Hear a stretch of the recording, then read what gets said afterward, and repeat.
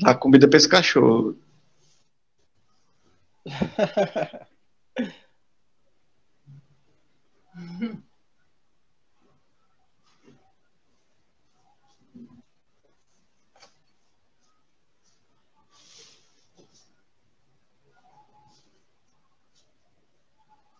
Começou de novo, já tinha. Não. O computador estava já mais tempo.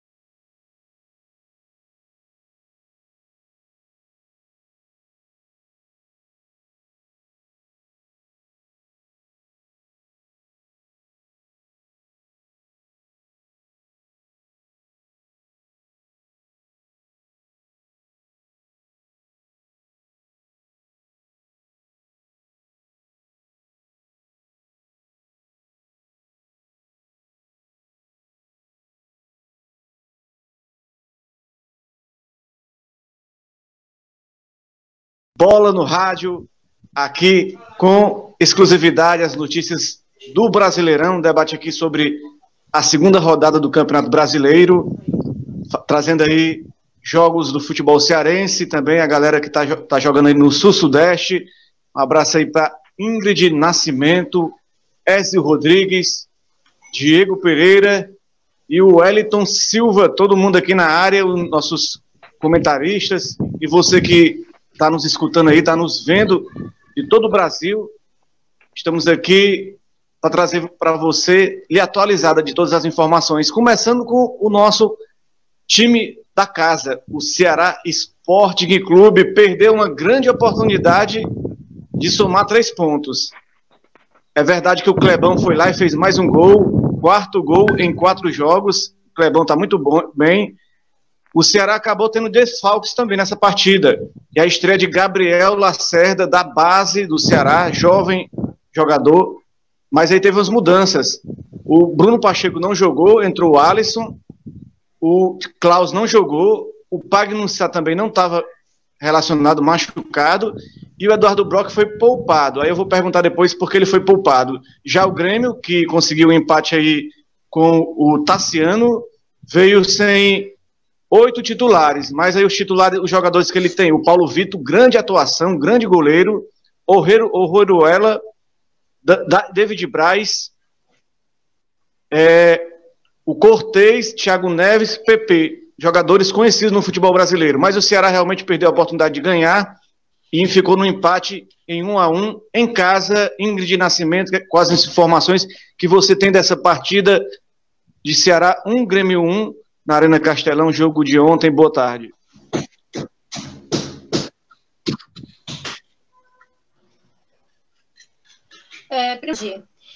Sobre esse jogo do Ceará e Grêmio, como você havia informado, ficou 1-1, sendo que o Ceará, ele começou a ir na frente, ele tentou ter vantagem, tentou avançar para poder conquistar a vitória, mas infelizmente no decorrer da partida, o Grêmio acabou empatando com ele e terminou a partida igual. E, Ezio Rodrigues, o que você destaca aí da equipe alvinegra de Porangabuçu, do Ceará, Sporting Clube, porque deixar escapar 3 pontos em casa não é legal, não faz bem para o Ceará. Por que é que o Guto Ferreira anda mexendo muito na equipe? E por que é que o Rafael Sobis não tem vaga nessa equipe do Ceará? Você não escalaria o Rafael Sobis? O treinador está mexendo muito na equipe, né?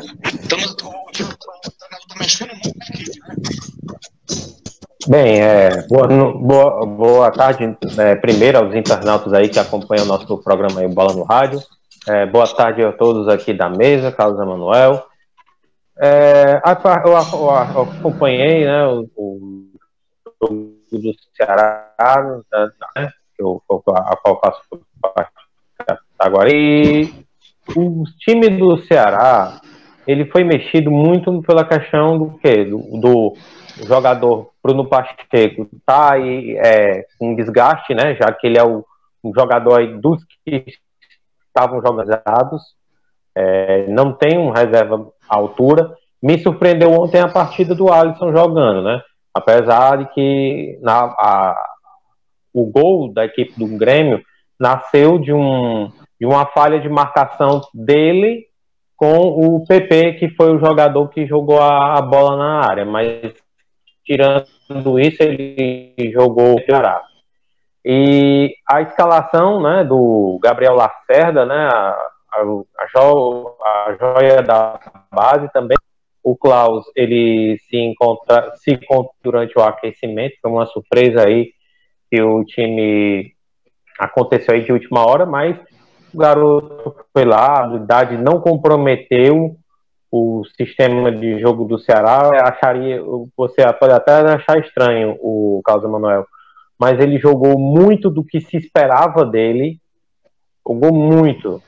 Um jogador seguro, nas corridas, quando o PP ia, ele pegava e conseguia fazer uma boa antecipação, até mesmo boa parte da crítica elogiou a atuação da equipe nessa questão, né?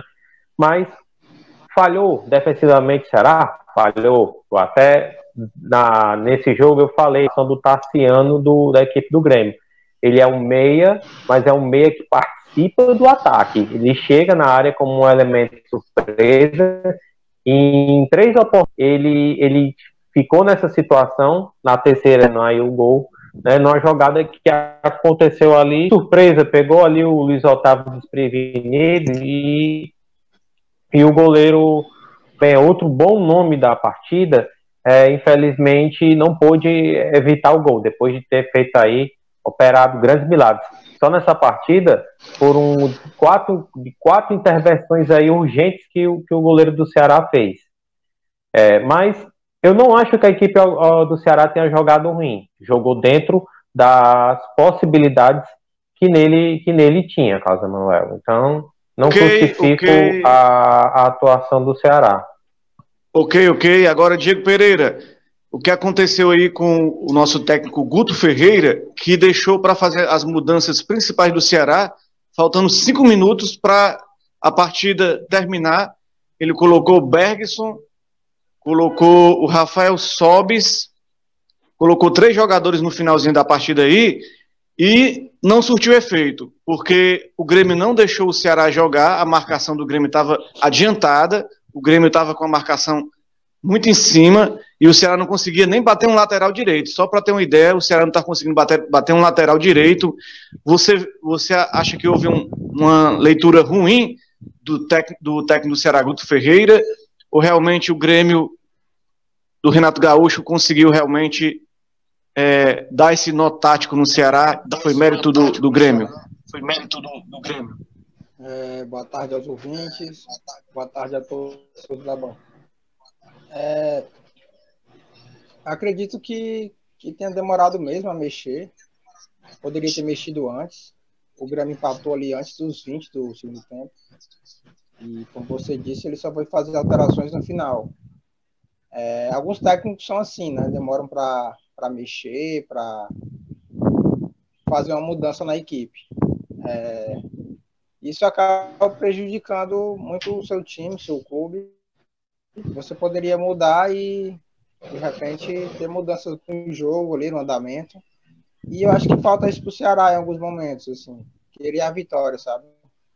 Você vê que são 2 jogos já sem ganhar na Série A. A diferença que né, do Ceará teve várias vitórias seguidas na Copa do Nordeste e já na Série A não consegue vencer. O jogo de ontem poderia ter vencido. Foi um jogo muito bom ali no primeiro tempo, com grande chance para os dois lados. Mas acho que não conseguiu vencer o Ceará porque falta aquela ser mais objetivo em alguns momentos, ser mais incisivo, mais ofensivo. E o Guto gosta mais de, né, aquela coisa de segurar mais o jogo, de jogar no contra-ataque. E o Ceará jogava em casa ontem. Eu acho que poderia ter sido mais, ter buscado mais a vitória e poderia ter vencido. Na verdade, você vê ali que o Matheus Gonçalves foi fominha. O Matheus Gonçalves teve uma oportunidade claríssima no ataque do Ceará de passar a bola para o Kleber sozinho na esquerda, e o Kleber poderia ter feito ali o segundo gol, talvez dado uma tranquilidade maior para o Ceará ali. Não se pode perder uma oportunidade dessa, e ressaltar realmente os goleiros. O Paulo Vitor fez no mínimo 2 defesas grandiosas, 2 grandes defesas o Paulo Vitor fez aí, e o Fernando Praz mostrou que vale cada centavo que o Ceará investiu nele, e está pagando salário realmente, porque ele fez belíssimas defesas. Destacar também o Fernando Sobral, que foi um pulmão do Ceará ali, como fala-se, o coringa do Ceará. O nosso jogador ali, Jacaré, entrou no segundo tempo e entrou muito bem também. O Jacaré fez uma grande partida. Agora faltou ali mais assertividade na hora da finalização. Se fosse você, Wellington Silva, o técnico do Ceará, o que é que você faria naquela partida de diferente que o técnico fez para poder garantir essa vitória tão necessária nesse Campeonato Brasileiro tão louco, tão maluco, né, desse começo de 2020 aí, da segunda rodada? Boa tarde a todos da bancada, a todos os ouvintes.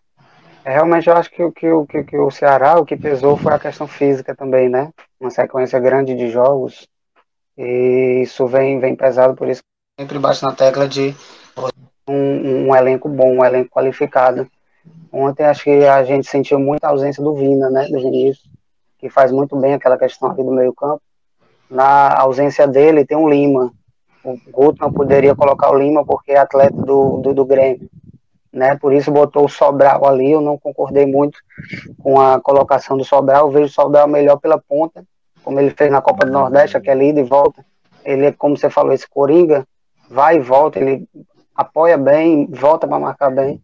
E ali naquele meio, eu acho que ele não foi tão bem ontem. Eu colocaria o Sobis para fazer aquele papel que o Vinícius faz, e tiraria o Leandro Carvalho e botaria o Sobral na ponta, como ele fez na Copa do Nordeste. Mas, no mais, o time foi bem. Os primeiros minutos começou um pouco nervoso, o Grêmio dominou, e depois que o Ceará colocou a bola no chão, colocou a cabeça no lugar, dominou boa parte do jogo ali, teve grandes chances, assim como o Grêmio também teve, né? Os goleiros foram os grandes destaques da partida, mas, no meu ver, eu acho que o Ceará era mais merecedor dessa vitória ontem. Com certeza, realmente desperdiçou a oportunidade de vencer dentro de casa. O Ceará não pode perder essa chance. Eu ressalto, é um campeonato que qualquer ponto perdido no começo vai fazer uma grande diferença no final, por isso que o Ceará perdeu aí, vai fazer muita falta. O Ceará, Ingrid, Nascimento, conquistou aí o seu primeiro ponto no campeonato, não está muito abaixo na tabela, assim, porque algumas equipes perderam 2 partidas e outras nem estrearam ainda, né? Então o Ceará se coloca ali numa colocação intermediária na competição. Você acha que o Ceará tem condições aí de se recuperar no decorrer do campeonato? Na próxima partida, inclusive, pega o líder lá em Minas Gerais, o Atlético Mineiro, né? Sim, acredito que eles têm possibilidade, sim, de melhorar, bom. Eles começaram bem, apesar de estar na média ainda, eles começaram bem. e agora é só manter para cima. Eles têm chance sim de ganhar, de melhorar, de obter a vitória no final desse campeonato e vai dar tudo certo. Ezio Rodrigues, que acompanhou a partida ontem do Alvinegro de Porangabuçu, diante do Grêmio. Foi uma partida que o Ceará desperdiçou aí essa chance de vitória e já pega de cara logo o Atlético Mineiro, grande equipe do momento, do Jorge Sampaoli. Já vai ser um grande desafio para o Ceará, pelo menos empatar no domingo 11 horas da manhã, né? Um jogo 11 horas da manhã, eu me lembro que o Ceará ganhou do Flamengo lá de 1-0, mas foram outras circunstâncias, aquele gol do Leandro Carvalho no Maracanã lotado. Agora vai ser outros momentos lá no Mineirão, né, na Arena de Minas Gerais, lá, sem torcida. No caso, Emanuel, o jogo está marcado para o estádio, não está de Independência, que vai ter aí a partida. Vai ser no Independência, né? Vai ser, pronto, falei. Das 11 horas. 11 horas da manhã, domingo. Isso mesmo. Aí no estádio de Isso mesmo.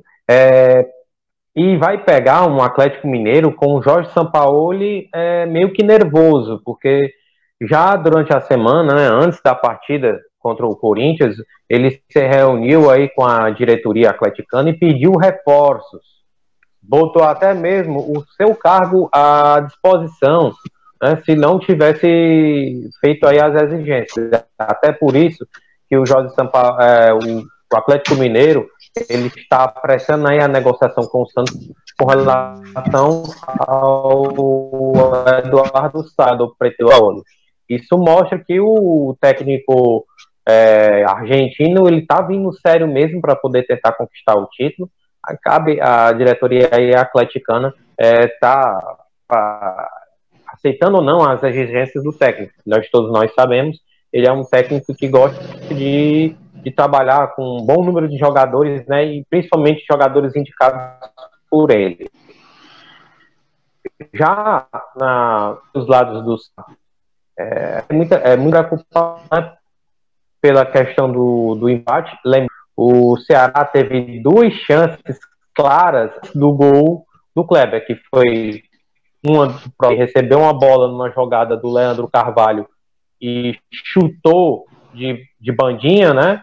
Como a gente diz aqui, né? Chutou, eu até brinquei dizendo que se fosse eu, o goleiro não tem chance de ter uma reação. E eu acho que, se não me engano, foi com o Leandro Carvalho, foi uma jogada em que o Kleber faz aí o pivô jogadores e tocou de lado, e na hora do chute, acho que pronto, o chute, em vez dele, né, chutada assim, ele chutou praticamente ali em cima do goleiro Paulo Vitor, que eu até alertei que ele devia ter arriscado o chute de fora da área, porque o Paulo Vitor não é um goleiro que inspira muita confiança, não. Ele não é seguro em chutes de longa distância, que nós acompanhamos, e também distância, troca de goleiros de titulares, né? Sempre o Júlio César por gol, que é o goleiro reserva, né? Então isso mostra que o Ceará também não aproveitou o histórico do próprio goleiro do Grêmio. A não falar também que empatou o jogo, mas a gente sabe que ali os jogadores reservas, boa parte deles seriam titular em muitas equipes de Série A. Não vamos o time que quem está lá no Grêmio não está lá tá lá a passeio, não. Está lá mostrando serviço. É verdade. O Wellington Silva já estava dormindo ali, vou passar logo para ele, daqui a pouco eu passo para o Diego, porque o comentário do homem do Ezio aí é grande, né? Mas a gente tem que resumir, porque senão a gente tem muito assunto para falar. E eu queria destacar nessa partida aí do Ceará e Grêmio, Ezio Rodrigues, não, Wellington Silva. A arbitragem, né? A gente não falou muito da arbitragem até agora, mas a arbitragem, Wellington, foi uma arbitragem desastrosa, né? Teve o lance decisivo aí, que foi falta em cima do jogador do Ceará, que resultou depois no gol do Grêmio, e teve uns lances aí que realmente que ele inverteu jogadas, deu faltas que não foram faltas. Então, qual a sua análise dessa partida aí, da arbitragem, Wellington Silva, nessa partida de ontem à noite na Arena Castelão?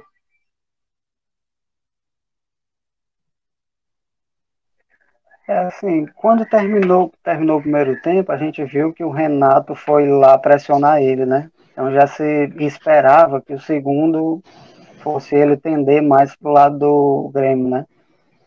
Eu não concordei realmente com alguns lances, merecia cartão para os jogadores do Grêmio, e ele foi meio tendencioso mesmo.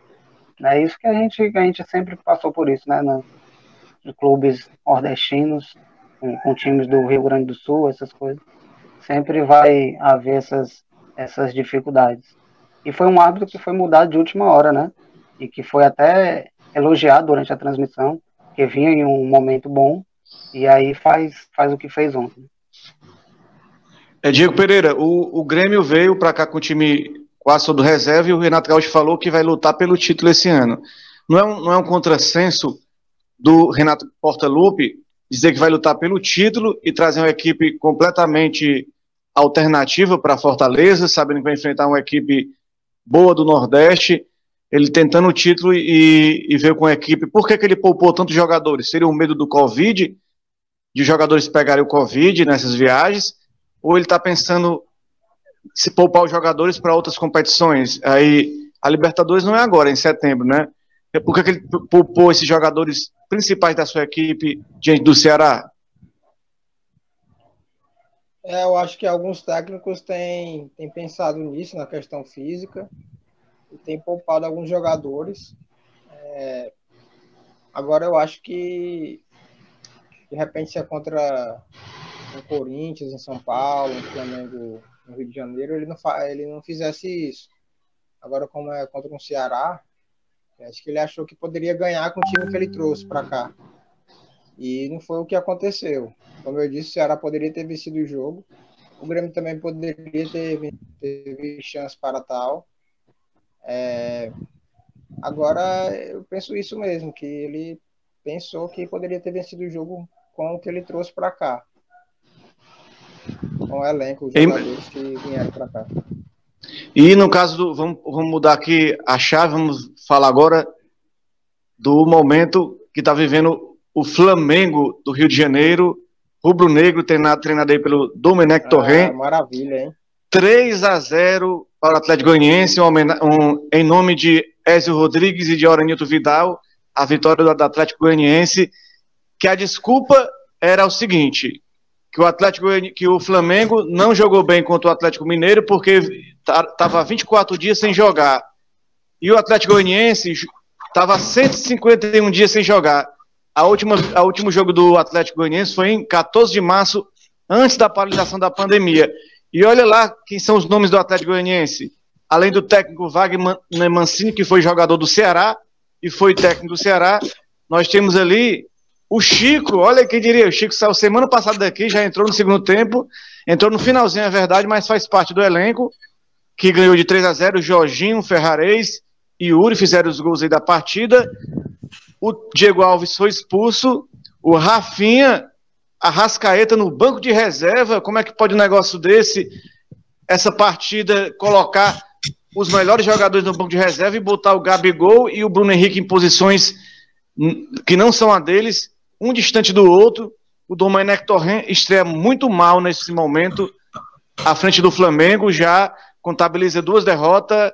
Ingrid Nascimento, tem alguma informação sobre essa partida aí que você possa trazer para a gente?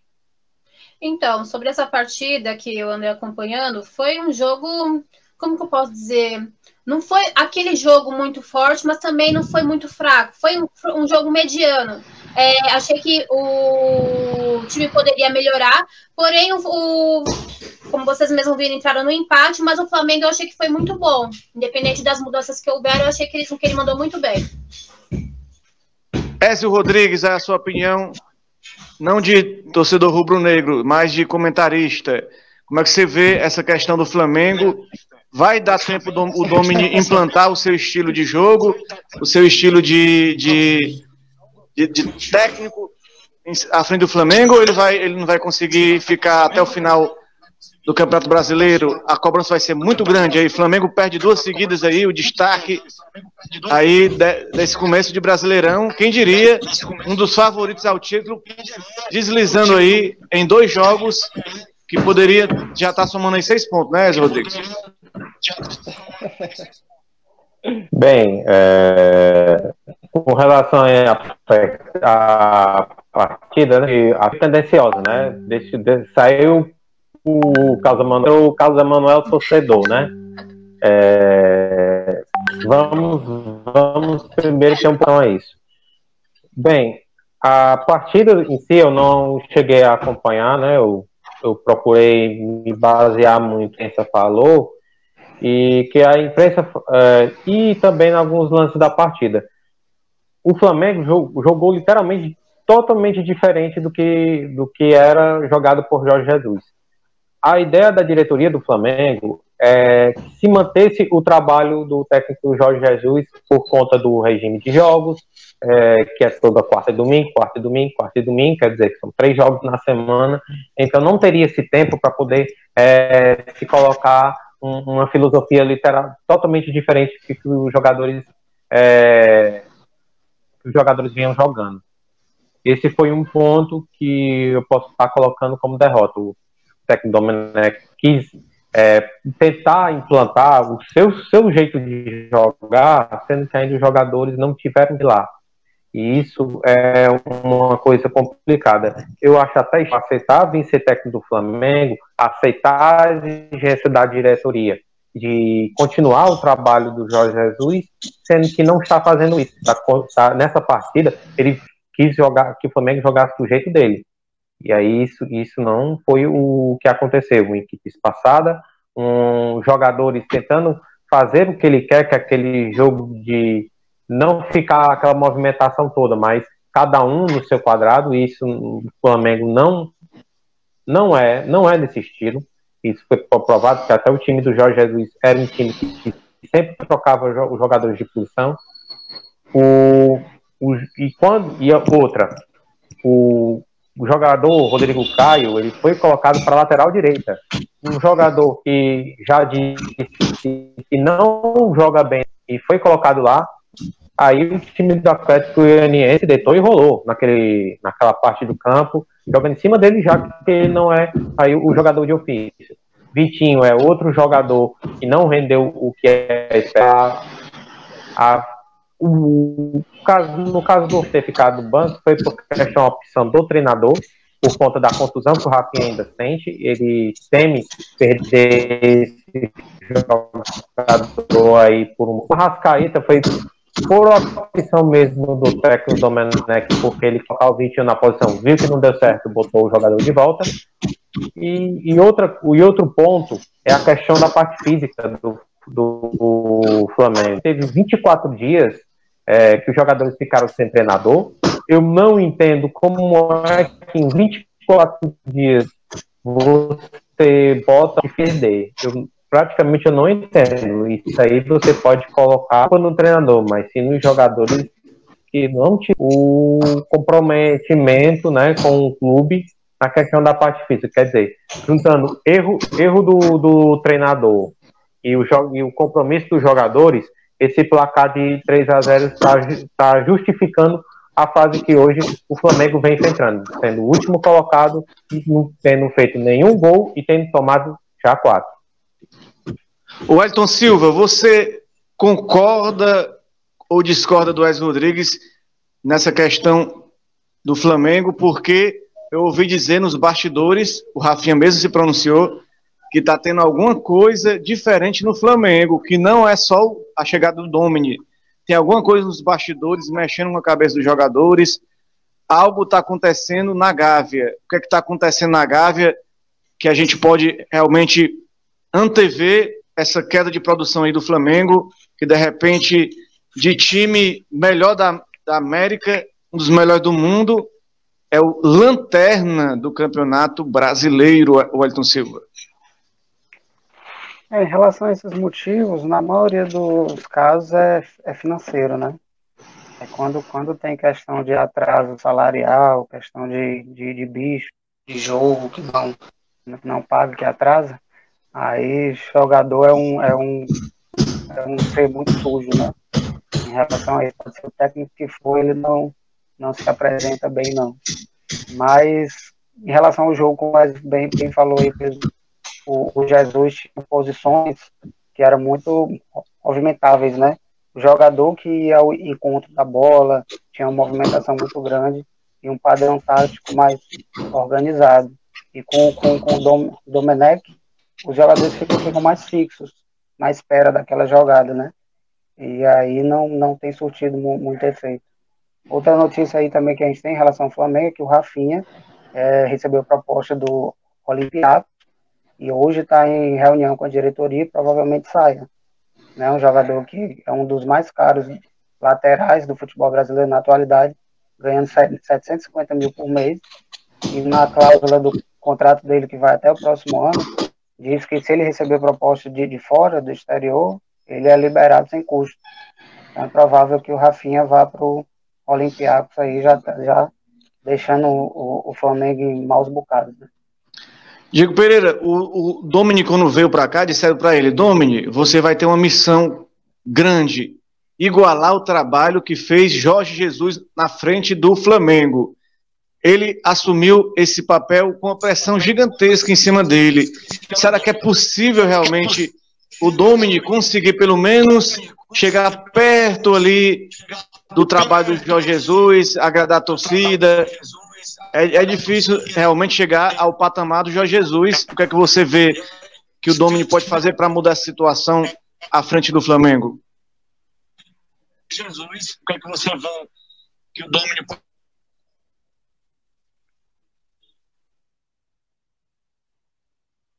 ter tranquilidade, dar paciência.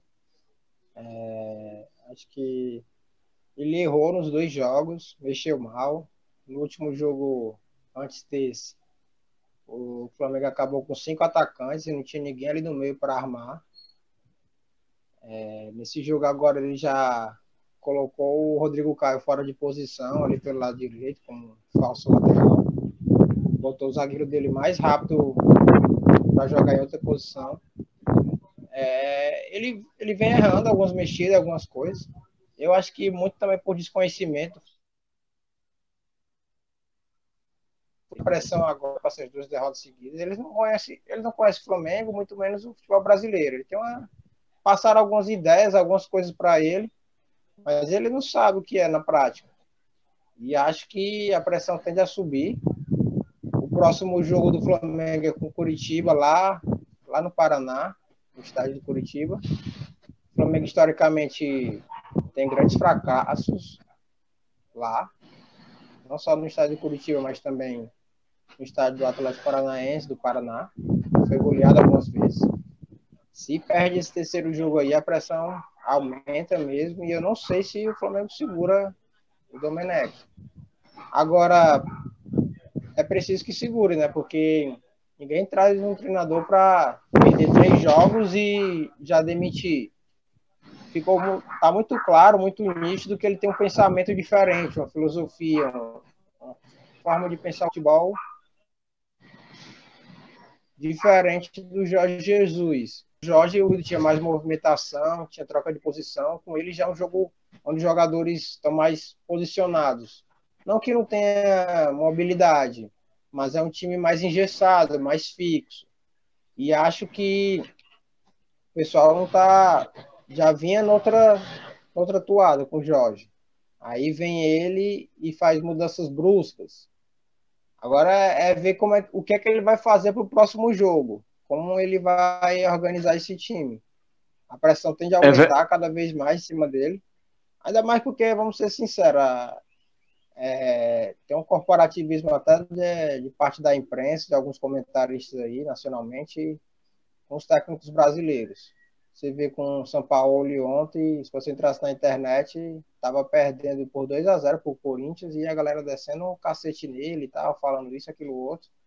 E é só o segundo jogo dele no Galo.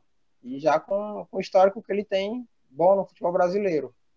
Então, na primeira deixa que tiver com esses caras, vão querer, sabe, derrubar eles. É claro que a gente como... que não, né, eu gostei do resultado, foi um passeio, o Flamengo não viu a cor da bola, realmente. Aquele último gol, nossa, foi um golaço, viu? Falando agora como, né, pessoa que gosta do futebol. E poderia ter sido 4, né? Poderia, aquele gol, por pouca coisa ali, realmente estava impedido. Mas poderia ter passado aquele lance ali, seria um 4-0 fora o baile. Mas é isso aí, já falamos do Flamengo, para não passar em branco. Vamos continuar com o programa, que tem muito assunto para falar. Vamos falar agora de Fluminense e Palmeiras.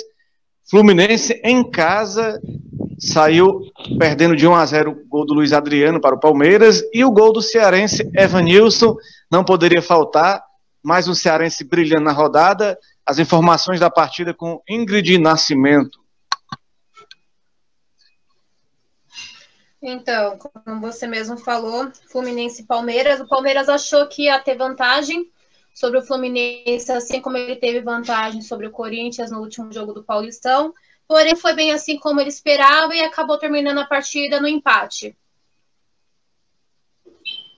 Então, vamos lá. Vamos passar aqui a bola para o Ezio Rodrigues. Ezio, o Palmeiras de Vanderlei Luxemburgo está precisando ter mais, como é que se diz? Está precisando jogar melhor, né? Para poder...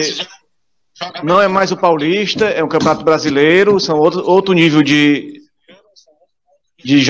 jogo, então vai ser difícil para o time do Palmeiras. Ele briga pelo título, a pressão do Luxemburgo é grande. Como é que você vê essa estreia do Palmeiras no Brasileirão? Bem, o empate contra a equipe do Fluminense, né, no caso, tem sido, sim, um resultado que não seja muito agradável para o Vanderlei Luxemburgo. Muitos chegaram para mim, fazendo até um paralelo, dizendo quem é melhor, o Vanderlei Luxemburgo ou o Domenech Torrent, né? Aí eu peguei do Luxemburgo. Não conheço o Torrent, então vou ter que deixar passar algumas rodadas. E aí a galera começando a dizer, você acha então que o Torrent é melhor do que o tal. Eu não acho o Vanderlei, não é que ele seja o pior técnico do mundo ou o melhor treinador do mundo. Eu acho que o Vanderlei Luxemburgo é um técnico que marcou muito a história do futebol brasileiro. Só que hoje, eu não sei se ele conseguiria fazer aquilo que ele chegou a fazer na época de auge dele, né? Comandando o Palmeiras e também comandando a equipe do Corinthians. Ele estava aí há quase uma década sem trabalhos, conseguiu aí um bom trabalho em 2019 aí com a equipe do Vasco, tirando ali a equipe do Vasco do sufoco lá debaixo do Palmeiras, conseguiu ser campeão de um campeonato paulista com uma regra de campeonato totalmente esdrúxula, né? E que jogando contra adversários quase que não ganhando. Então, eu digo assim, que a galera dizer que ele é melhor e tudo, ele pode ter sido melhor, pode ter ganhado títulos, a gente contesta, mas se você for falar hoje do Vanderlei Luxemburgo, ele não é mais aquele Vanderlei que a gente costumava a ver. Então, eu acho que o torcedor do Palmeiras não vai esperar que o Vanderlei seja aquele mágico pegar e levar a equipe do Palmeiras para cima. Ali tem que ser toda uma conjuntura, não só treinador, mas também time e diretoria. Tem que estar todo mundo aí comprometido, casado junto, para poder a resposta e conversa. A história não tem começado bem, já começou aí o campo com uma equipe que está totalmente aí desmontada, né, e perdendo jogadores para o futebol de fora do Brasil. É isso aí, o Fluminense 1, Palmeiras 1, e teve um jogo na rodada, uma virada, grande virada, ninguém imaginava. Corinthians abre 2-0, o Atlético faz 3 gols, um dedinho do Jorge Sampaoli, mas passar para a Ingrid trazer essas informações dessa partida para a gente comentar aqui.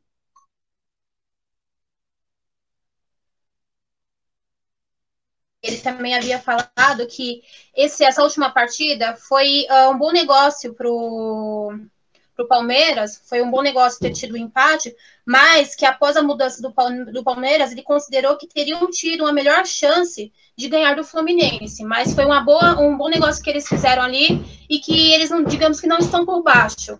Ele falou que, querendo ou não, mesmo eles não terem conseguido a vitória que eles esperavam, ele considerou que foi uma boa partida, foi um bom negócio para eles e que o Palmeiras, com isso, pode ter uma vantagem. E sobre a partida do Atlético Mineiro e Corinthians, os números dessa partida, Ingrid? Então, sobre o Atlético Mineiro e o Corinthians, foi 3-2 para o Atlético. O Corinthians, da semana passada para cá, já não está indo tão bem assim. Como eu havia informado antes, ele perdeu do Palmeiras. Foi um jogo muito bom, porém, no final, não foi a vitória que eles esperavam. E ontem, menos ainda. Ontem eles começaram com vantagem. Ainda no primeiro tempo já estava com 2 pontos, porém, o Atlético virou a jogada e venceram deles de 3-2.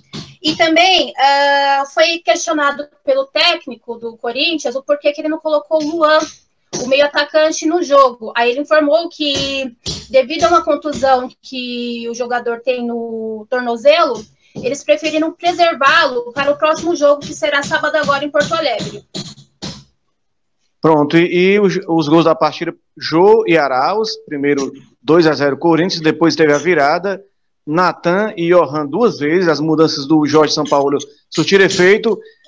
Aí teve o dedo do treinador argentino, né, Wellington Silva, para essa vitória do Atlético Mineiro sobre o Corinthians.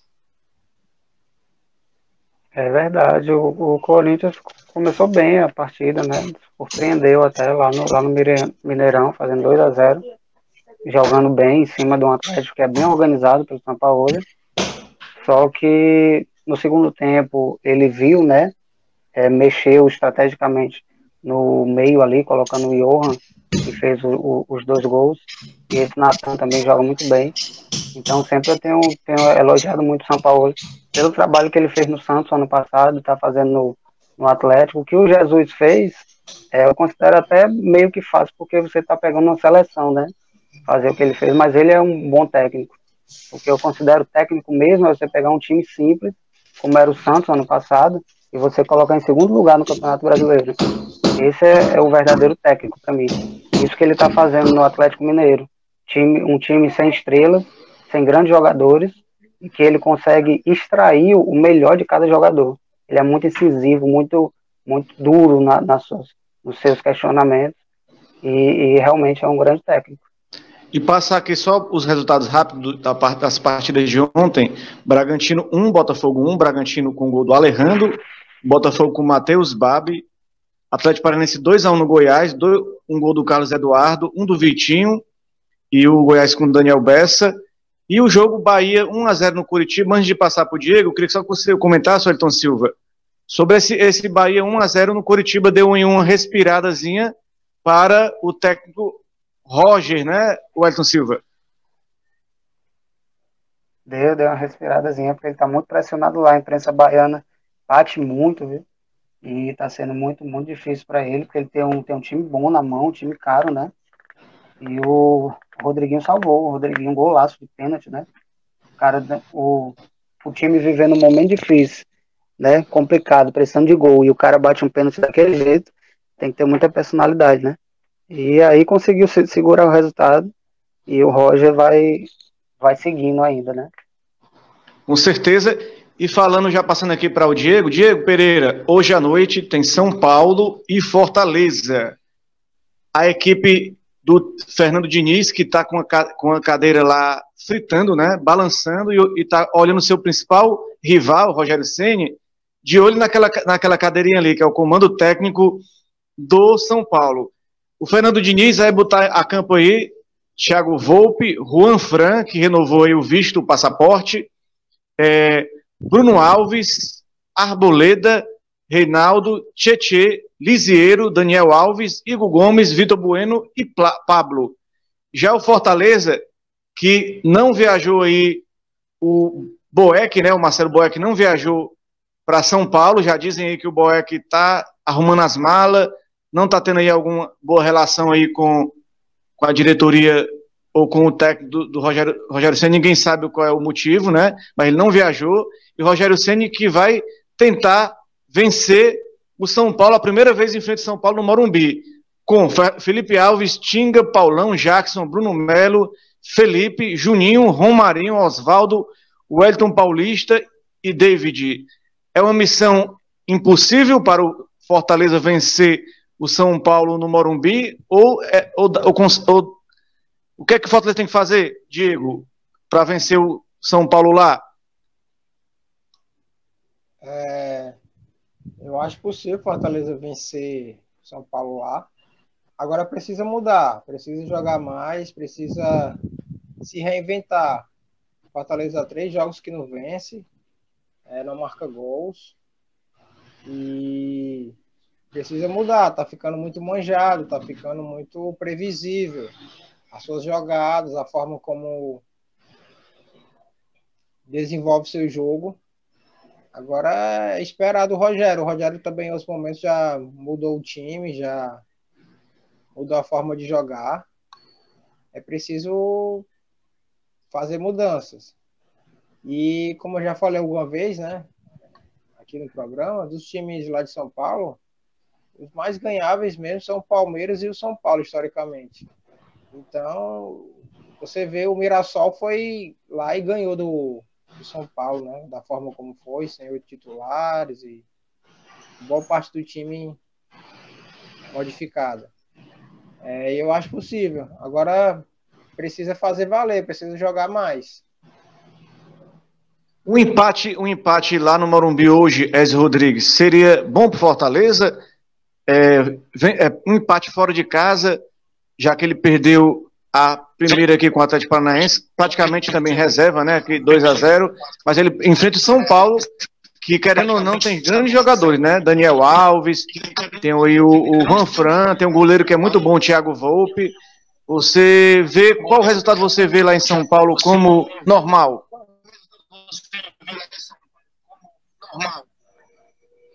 Certo, o comentário, né, a respeito do jogo, eu quero passar só uma informação rápida que foi passada aqui para mim, né, nos grupos aqui, que é uma informação que foi do Del Luiz, né, a respeito do Ceará. Surgiu aí a informação que vai ter jogadores aí rescindindo contrato, sendo emprestado e acertando com outros times. O Rodrigão parece que está acertando aí com o América Mineiro para jogar a Série B. O Juninho Quixadá rescindindo o contrato para poder jogar no Ferroviário. E Eduardo Berta aí da Série B para jogar no Brasil de Pelotas. E o Wesley e Roger emprestados para a equipe do Náutico. Aí são as informações muito bem trazer informação. Tinha receber, né? Informação em primeiro lugar, né? Informação em primeiro lugar, viu? Espera aí. Eu queria só que deixar aberto esse espaço foi do Ceará, agora vamos falar do Fortaleza, né? Senão a torcida do Fortaleza deve ficar com raiva da gente, né? Pronto. Sim, mas a informação é lugar. Peço aí desculpas, né, com relação a isso, mas a gente tem que trabalhar com a notícia. Fale do tricolor de momento, aço, né? Fale do tricolor de aço. Pronto. Essa partida, o Fortaleza, ele vai servir como divisor, né, com relação ao que o Fortaleza pretende no campeonato, porque a equipe do São Paulo não é uma equipe que se encontra totalmente fase de conflito, melhor dizer. Nervoso não. Calma, desestruturado. Já almoçou hoje, Ezio? Já almoçou hoje? Almocei. Você quer saber aonde? Não, pode ficar pra você mesmo. Foi ali no Ordônio, foi no... Como o nosso amigo Ezio. Eu tenho um pequeno ciúme no ar. Rapaz, eu só sei que eu acho que meu retorno tá demorando muito, né? Porque passou aí 1 minuto e agora que você veio responder. Isso parece que você acusou o golpe, né? Vamos continuar aqui. Como o meu amigo falou, né? Disse a equipe do São Paulo, e é uma oportunidade que o Fortaleza vai ter aí de conseguir até mesmo, em caso, uma vitória. As torcidas não estão no estádio, quer dizer que o estádio é neutro, então a gente não pode dizer que é pulsário. O campo é o mesmo, só o estádio e o lugar que são diferentes. Mas em campo é bola rolando e o aí. Claro, se precaver, eu acho que o Rogério sempre poderia fazer. Eu já até dei a dica. Sair um dos atacantes e botar um meio de campo, no caso o Mariano Vaz, para mim, continua sendo o jogador mais indicado. E jogar quatro atacantes com 2 de meio de campo é uma coisa muito arriscada contra qualquer time, não é porque é o São Paulo, mas para qualquer time, porque abre aquele clarão no meio de campo, onde as equipes geralmente contra o Fortaleza souberam aproveitar melhor esse espaço, e com isso até mesmo a zaga tem sido muito sobrecarregada. A vitória do Atlético não é à toa, mesmo sendo de reservas, mostra o quanto que o Rogério Ceni é muito atirado na sua escalação, e que isso no Campeonato Brasileiro pode ser muito prejudicial. Não é Campeonato Cearense, não é Copa do Nordeste, é Brasileirão. Acho que o Rogério tem que só repensar nisso, porque chance de vitória contra um time, como eu falei, desestruturado do São Paulo, tem que aproveitar. Wellington Silva, sobre esse jogo aí, São Paulo e Fortaleza, quem está mais perigo aí no comando técnico de ser demitido caso perca? É o Fernando Diniz ou o Rogério Ceni? Só um alô primeiro aqui pro André Honório. Deu boa tarde e deu o placar aqui. São Paulo 0, Fortaleza 1, sofrido. Me mandou aí. Eu acredito que mais pro Fernando, né? Porque o Rogério é mais do que um técnico, é quase um gestor já ali do Fortaleza. Ele comanda não só as ações técnicas, mas a parte de cima também acho meio complicado ele sair. E é provável também que estreie o argentino, que chegou recente, né? O atacante de velocidade, Franco. Mas ele vem há 5 meses parado, né? Não sei por que relacionaram ele já para essa partida. Não sei se pode ter esse desenvolvimento, mas como o Ezio falou, é bom que coloque também o outro argentino para jogar e mude a formação, como o Diego também disse, porque essa formação já ficou manjada, 4-1, 4-1, o meio campo fica meio aberto, as equipes já fortalecem o meio campo e toma conta do jogo do Fortaleza. É bom mudar para um 4-4-2, né, o estilo que o Jesus usava, né, mudar um pouco a mentalidade para ver se volta a ganhar. E a questão, Diego Pereira, do Rogério Ceni não colocar o Yuri César. Yuri César chegou fazendo gols, 4 jogos seguidos fazendo gol.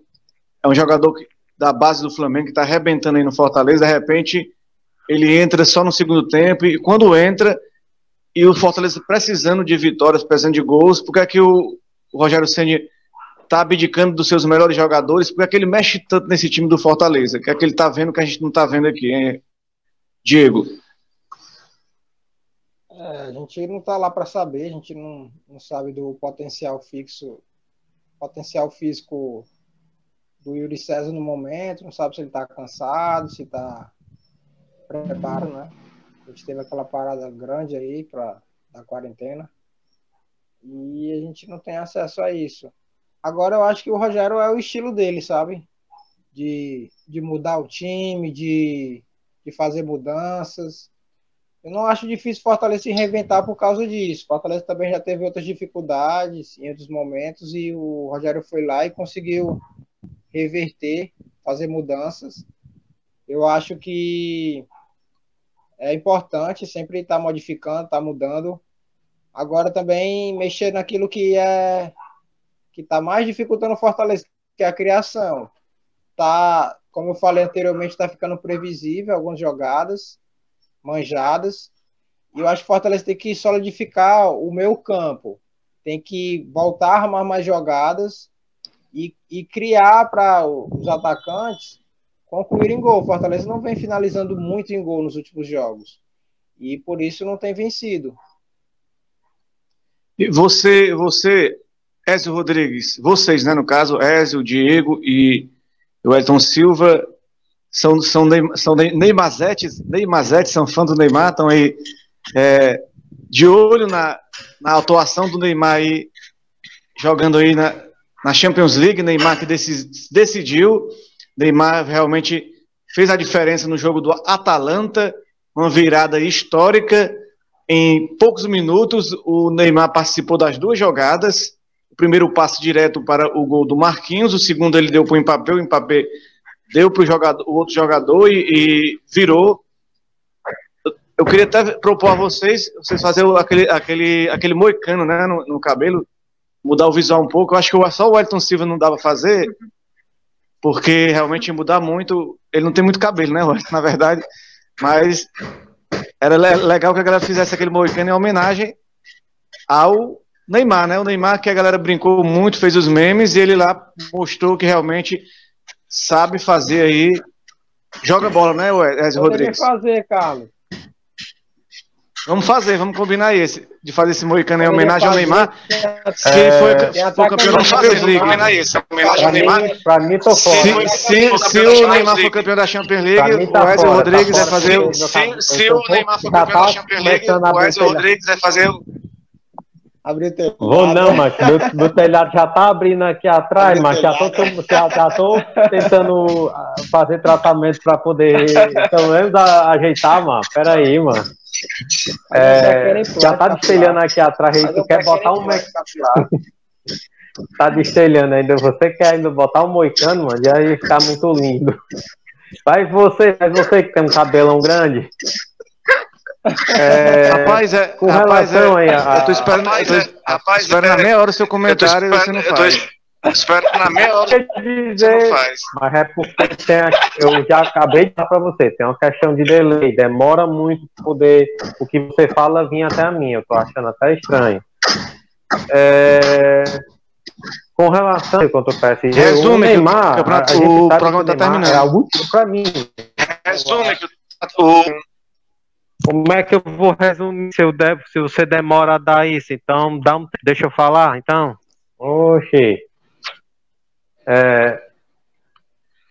O time do Neymar, para mim, vai estar sendo aí a última oportunidade que ele vai estar tendo de ser um campeão de uma Champions League. O Renato aí tá, pelo que tenta no mostrar, vai ser um campeão inédito e essa é uma oportunidade que tanto ele e o PSG vão ter que aproveitar. O Atalanta jogou do jeito que podia, né, dentro da sua realidade, então acho que não é de torcedor italiano do Atalanta ficar triste. O Neymar ele tinha que mostrar serviço, ele estava sozinho levando o time nas costas, só aliviou com a entrada do Mbappé, e vale ressaltar, Tuchel, ele foi teimoso, hein?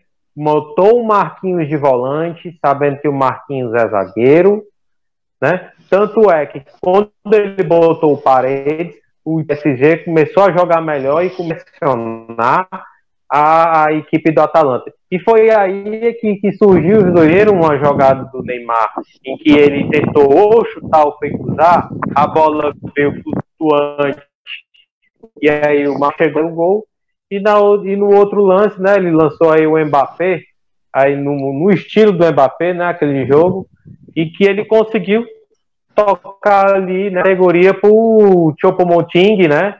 Que é do reserva lá no time do PSG, nem é o atacante ali, tá no banco primeiro, não, aí de virada em final de jogo, um gol aos 45 e outro gol aos 40, terminou a equipe que atacou mais, que foi e que quis propor o jogo, que é o PSG. Tá de parabéns o PSG, eu tava até trabalhando nessa hora e quando eu vi a galera soltando fogos, a galera comemorando, eu corri para ver na hora do empate do PSG, eu nem sabia que ele tava perdendo aquele jogo.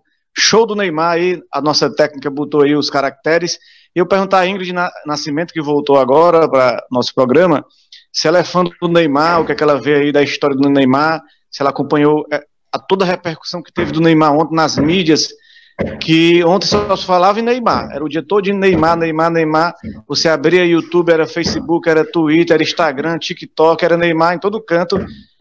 Eu acho que todo mundo ouviu falar sobre o Neymar ontem, eu não sei se você ouviu também, né, Ingrid?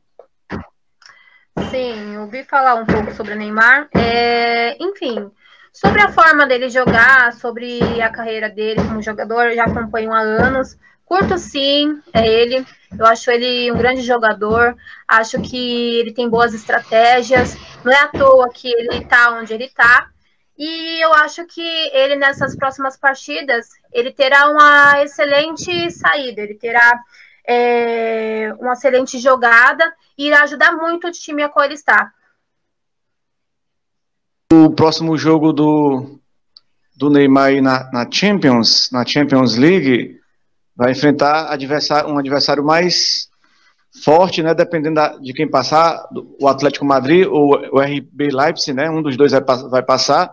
Mas o Neymar é isso, né, Wellington? O Neymar é polêmica. Tem os que amam e os que odeiam o Neymar, mas no fundo o Neymar é mídia, né? É midiático. O Neymar traz essa mídia pro futebol, não tem torcida no estádio, mas tem o Neymar, que é o pai, voltou, né? O pai né? Tava off, agora é on, né? O pai. Pois é, ele sempre ou é céu ou é inferno, né? Não existe meio termo com ele. Ultimamente tem sido céu, né? Ele tem jogado bem, tem sido decisivo nas partidas e realmente tem carregado o PSG nas costas, por muitas vezes, dividido a função com o Mbappé, né? Que é também outro grande jogador. Inclusive, o técnico da Atalanta elogiou o Neymar ontem pelo jogo que ele fez, mas disse que grande parte dessa decisão, dessa vitória, se dever à entrada do Mbappé, que, pelo que o técnico do Atalanta falou. Mas o Neymar, quando ele quer jogar, ele joga bem, né? Ele decide, quando ele quer, ele tem vontade, ele realmente consegue. Então, se ele se focar, realmente dá para ganhar essa liga, mas tem muitos times difíceis aí, Atlético de Madrid, Barcelona, Bayern, Manchester City, então acho bem difícil pro PSG. E tem uma boa notícia aí pro Neymar, que por a revista francesa que faz ali o prêmio de bola de ouro não vai fazer esse ano, mas tem uma notícia boa. A FIFA vai fazer a sua própria eleição, que é o The Best, né, o melhor. Então vai ser bom para a FIFA, que vai continuar fazendo o melhor do mundo, e o Neymar pode ganhar essa competição aí. Tem o De Bruyne, que está jogando muita bola também, tem também o Lewandowski, mas, na minha opinião, o Neymar sai à frente nessa briga aí pela bola de ouro, dependendo se o PSG ganhar essa competição aí, né, Diego Pereira? Eu já vejo outra coisa. Eu acho que o Lewandowski vem jogando mais, os números dele são melhores na temporada. Nesse último jogo ele deu assistências, fez gols do Bayern de Munique na classificação contra o Chelsea pelas quartas, aliás, pelas oitavas. Agora o PSG sendo campeão e o Neymar jogando bem, sendo protagonista, como vem sendo, ele tem grandes chances mesmo de ser o melhor do mundo. Agora, eu acho que o Lewandowski vem jogando mais. De repente, eu não acompanho tanto o City como acompanhei outros tempos, mas os últimos jogos do De Bruyne pelo City também foram muito bons, sabe? Então é uma briga boa. Agora, eu não acho que seria errado dar para um Messi, dar para um CR7, a não ser que o Messi, mesmo assim, mesmo o Messi desequilibrando essa reta final, eu acho que o Messi fez uma grande temporada no Barcelona. É isso aí, a gente passou, o nosso programa já está chegando ao fim, eu vou dar só uma palhinha para cada um falar alguma informação sobre futebol para se despedir. Agora nós passamos o programa todo sendo agraciados com essa batida aí do pedreiro na construção aí. Eu não sei onde foi essa casa, mas tem um pedreiro aí, bater palma para esse pedreiro que trabalhou bastante aí, quebrando essa parede, e a gente passou o jogo todinho sendo agraciado com essa batida aí na parede. No Diego aí, né? Não? Vou passar aqui para se despedir aqui de um por um. A Ingrid Nascimento quer falar?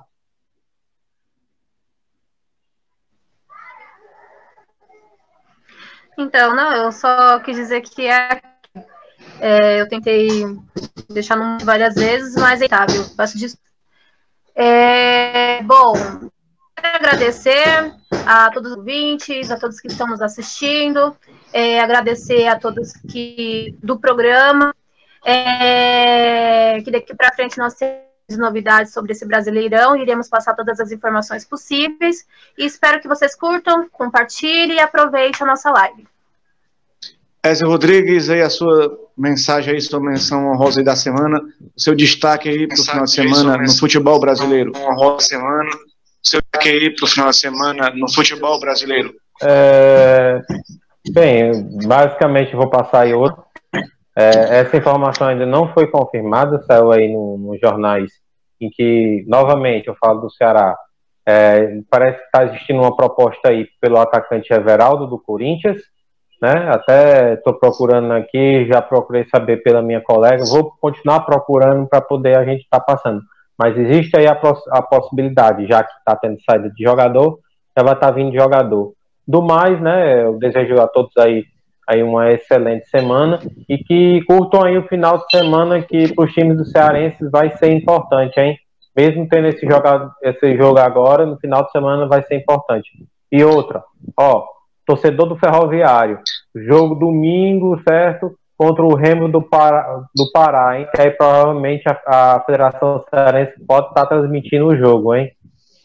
Eu pensava que o Ezio dizia assim, se for beber, não dirija. Eu pensava que o Ezio dizia assim, se for beber, não dirija. Mas não era isso. Eu fiquei de suspense, mas não era isso. Silva, e o Vitória da Bahia, qual é o compromisso do Vitória nesse final de semana? Vitória pega a Ponte Preta amanhã, né? Vem de uma vitória dentro de casa e um empate fora contra o Figueirense. E amanhã pega uma ponte forte, né? Lá em São Paulo. Vai ser um jogo bastante difícil.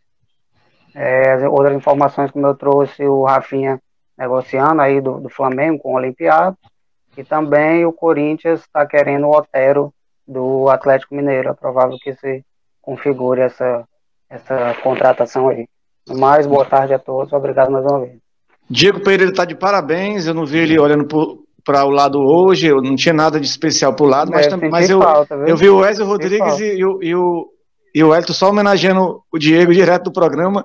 Essa homenagem aí ao senhor. Eles gostam muito de você, viu, Diego? Porque eles são seu fã, né? Realmente. Fala aí, Diego. Eu queria agradecer, é um prazer novamente estar aqui com vocês e todos falando sobre futebol. Destacar que hoje tem Atlético de Madrid e RB Leipzig, pelas quartas de final da Champions League. Amanhã, às 4 da tarde, amanhã também no mesmo horário, Barcelona e Bayern de Munique, e no sábado, Manchester City e Lyon, no mesmo horário. Agradecer aos ouvintes, ao pessoal que comenta, curte e compartilha nas redes sociais. É isso. Uma ótima semana a todos, até o próximo programa. E isso significa que vai ter matéria no nosso Instagram. Ontem teve 2 matérias, parabenizar o Diego Pereira, que fez matérias lá sobre os jogos internacionais, e com certeza vai ter 2 matérias hoje e amanhã sobre esses jogos, eu acredito nisso, né? E pedi aí matéria aí pro Wellington, Vitória da Bahia, a Ingrid aí, o futebol paulista. O Ezio não precisa nem falar, o Ezio ele não dorme mais não, 24 horas no Instagram, ele acorda já colocando notícia, 24 horas, né, no Instagram. E é isso, galera, agradecer a vocês que estiveram aqui presentes. Vamos marcar aquele chopp depois da pandemia, né? Em fevereiro de 2020, se Deus quiser, tomar um choppzinho lá no Benfica, ouvindo uma musicazinha, batendo aquele papo, se Deus quiser, em 2020. Valeu, galera, um abraço. Até semana que vem. Fica com Deus. Tchau, tchau, tchau, tchau. Até mais. 21.